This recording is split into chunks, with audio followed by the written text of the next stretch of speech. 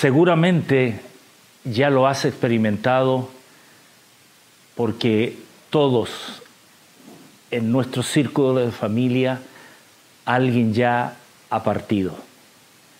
Así es, me refiero al tema de la muerte. Experimentar la muerte, hablar de la muerte, no es común en nuestra cultura moderna. Prepararnos para la muerte, menos. Mas, sin embargo, es muy interesante que existieron culturas, y una muy particular, que para ellos era toda una preparación, era toda una filosofía de vida, era un trabajo de años prepararse para la muerte.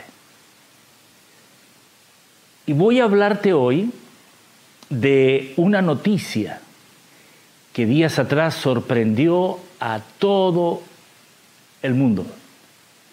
Y fueron estos descubrimientos. La foto que te comparto ahora te está mostrando exactamente uno de los 250 sarcófagos que fueron encontrados en Egipto. Pero si pones atención a esta foto, ellos no tienen la majestuosidad de los sarcófagos de los faraones. Estos tienen que ver, más que nada, con gente clase media, el ciudadano común y corriente. Y este descubrimiento lo que ha mostrado es que no solo era un tema de los faraones prepararse para la muerte, sino era un tema cultural de los egipcios, prepararse para la muerte. Y ellos creían que al ser embalsamados y puestos en estos sarcófagos, tarde o temprano iban a resucitar. Ellos esperaban una nueva vida. Interesante que una cultura tan antigua como la de los egipcios sí se preparaban para la muerte. No era una tragedia, era un momento donde iban a ser expuestas sus inversiones económicas, donde cada uno preparaba su propio sarcófago con decoraciones, con colores. Era literalmente una graduación de un proyecto, era el final de una mentalidad de decir, yo no le temo a la muerte. Déjame comentarte esto. Calculan que estos sarcófagos tienen aproximadamente 2700 años antes de Cristo. Son 250, nunca se habían encontrado tantos juntos en un solo punto arqueológico. Junto con ello, encontraron 150 estatuas de bronce. Yo pude ver ya varias fotos de estas estatuas y eran unas distintas a otras. Algunos llevando un cántaro en la cabeza, otros teniendo una figura como angelical. Eran diferentes expresiones que estaban ahí, junto a estos sarcófagos. Pero llama la atención que dentro de uno de ellos había un papiro. Y el papiro tenía como título el libro de los muertos. O también, según los expertos, también era conocido como el libro de las puertas. De aquí me quiero tomar. Los egipcios creían que había una puerta. ¡Ah, qué interesante! ¡Qué interesante! Sin tener un conocimiento de Dios, como quizás tú y yo en nuestra cultura cristiana, cultura judío-cristiana, ya ellos tenían una percepción. Algo dentro de ellos les decía, hey, en la muerte hay una puerta. Y de ahí que para ellos era toda una ceremonia de preparación, porque la muerte no era el final, era una puerta que los llevaba a otra vida. Qué interesante. ¿Qué te parece si yo te comparto este pensamiento y son palabras del Maestro, de Jesús, que dicho sea de paso, el único que ha dado testimonio, el único que ha sido rodeado de testigos que comprobaron que Él murió, que así como las momias de Egipto, los judíos tenían el mismo ritual, envolvían con tela el cuerpo, así como hacían las momias, también a Jesús lo envolvieron en una tela y ahí lo dejaron en esa sepultura. Para el tercer día, el corazón había dejado de latir, la sangre se había podrido literalmente, el cuerpo había entrado en descomposición, mas sin embargo, Dios resucita a Jesús. Y Jesús, al resucitar, que es el único que de todos aquellos que hoy día podemos considerar como una influencia de fundadores de diferentes grupos creyentes o personas a seguir, Jesús, el único ejemplo de resurrección, se muestra y nos mostró la puerta. Esa puerta que el papiro lleva por título en este sarcófago, descubierto estos días en Egipto. El documento llamado el libro de las puertas. Jesús abrió una puerta. Jesús venció la muerte. Y con Jesús ya no existe más. Lo que nosotros entendemos es que el cuerpo se va a acabar. Pero muerte, pérdida de la vida y ya nunca más existir, no hay tal cosa. Es un cambio de una dimensión a la otra dimensión. Yo sé que este tema es larguísimo, yo tengo mucho que hablar sobre esto. Y quiero decirte que aún para los apóstoles y en particular Pedro, no asimilaba el hecho que Jesús, siendo esta puerta, era la evidencia ahora de que Él, al estar resucitado, ya la dimensión humana tomaba totalmente otra forma. Déjame leértelo en esta escritura que está en Juan, capítulo 5, verso 24, y son las palabras del Maestro, que dice: yo les aseguro, me encanta esa palabra, porque hoy día todos queremos estar asegurados. Queremos tener seguro médico, necesitamos seguro para el auto, hacemos un viaje y la compañía nos insiste, compre un seguro, si se le pierde la maleta, queremos, miren, hasta hay hoy día seguros para las mascotas, ¿ok?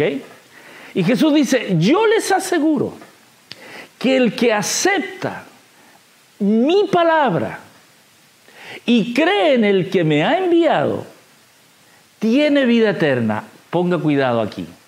No será condenado, sino que ha pasado de la muerte a la vida. Ya no hay más muerte. Y puedo respaldar esto con otros versículos, donde está muerte tu aguijón. Y sobre todo cuando Jesús dice, yo soy el camino, yo soy la puerta. Yo creo que si Jesús hubiera existido en el tiempo de los egipcios, todos hubieran sido cristianos, porque estaban sus corazones ya predispuestos a creer en esa puerta. Ahora, sucede lo siguiente. 2 veces Jesús se le aparece a Pedro después de resucitado. Y aún así, Pedro, viendo que Jesús venció la muerte y era la gran noticia, Pedro decide ir a pescar y alejarse de su llamado, con una profunda depresión de identidad. ¿Qué pasó ahí? Pedro no asimilaba. Pedro no podía asimilar, no entendía, no le hacía clic. Jesús resucitó. Ya no existe la muerte. Lo vi, lo volvió a ver. Y aún así, Pedro decide tomar su propio rumbo. Yo aprecio tanto que el relato bíblico nos dé estos pequeños detalles, porque nos demuestra exactamente nuestra naturaleza humana. Así somos.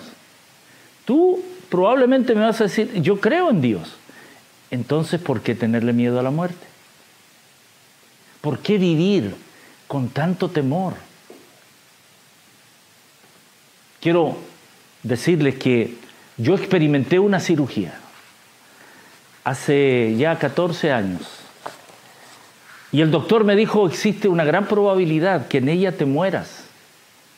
Pero estás joven y no creo que eso va a pasar, aparte que eres cristiano, así que todo va a salir bien. Y después que me operaron, yo reacciono, salgo de la anestesia, recuerdo tener a mi mamá a mi lado, conversando con ella, y de pronto siento un gusto tan exquisito, y yo me fui. Según los médicos, estuve alrededor de 3 horas inconsciente, producto de un derrame que no podían detener. Y aprecio quienes donaron sangre en aquel tiempo, porque gracias a esas donaciones hay alrededor de 2 litros que están en mi cuerpo, gracias a los que en aquel tiempo cooperaron. El tema es que por fuera yo me veía desmayado, inconsciente quizás, pero por dentro yo estaba en otro lugar. Quiero que sepas esto. Cuando tú estás viendo a un ser querido en los últimos momentos, tú por fuera piensas que estás sufriendo y que el dolor pero te voy a decir que los que están dentro del cuerpo están ya experimentando una antesala al cielo. Por fuera uno puede quejarse, por fuera uno puede estar viéndose con un lenguaje contrario a lo que te estoy diciendo. Pero por dentro, el que está viviendo ese momento, ya está viendo ángeles, ya está viendo a sus seres queridos. Por eso muchos cuentan, antes de irse, que ven en el cuarto a una persona que los consoló, que ven en el cuarto a alguien que les dijo tal X cosa. Y yo fui a un lugar rodeado de una luz tan bella, que era entre blanca y celeste, pero no era ni blanca ni era celeste. Y yo me encontré como flotando, con una paz. Estos días miré la investigación de un médico español que ha recopilado varios casos en su país, donde personas que han perdido la vida, clínicamente han muerto y luego han vuelto y cuentan la misma cosa. Una luz, un lugar de mucha paz y yo me sumo porque yo lo viví, aunque tenemos la memoria de nuestros hijos, de los que amamos en esta tierra, no queremos volver. Fue allí, en ese momento, yo estaba esperando encontrarme con Jesús en cualquier momento. ¿Por dónde viene? ¿De qué lado va a salir? Estaba ya listo para darle el abrazo, el momento más hermoso de mi vida. Cuando escucho a lo lejos la palabra del doctor Valdebenito, mi cirujano, Walter, tienes que volver. Y yo le contestaba con mi mente, doctor, yo no quiero volver. Yo no quiero, déjeme aquí, esto está espectacular. La sensación de felicidad es tan profunda. Mas, sin embargo, volví. Y volví a este mundo natural, terrenal, que cree que estar apegado a todas estas cosas materiales son el objetivo de vida, pero no es así. Así como los egipcios se preparaban, prepárate. Cree que hay una puerta y esa puerta se llama Jesús. Él venció la muerte y tú y yo hoy día vivimos esta gran noticia de saber que podemos asegurarnos que estamos destinados a la vida eterna. Soy Walter Zuñiga y esto fue Reflexiones.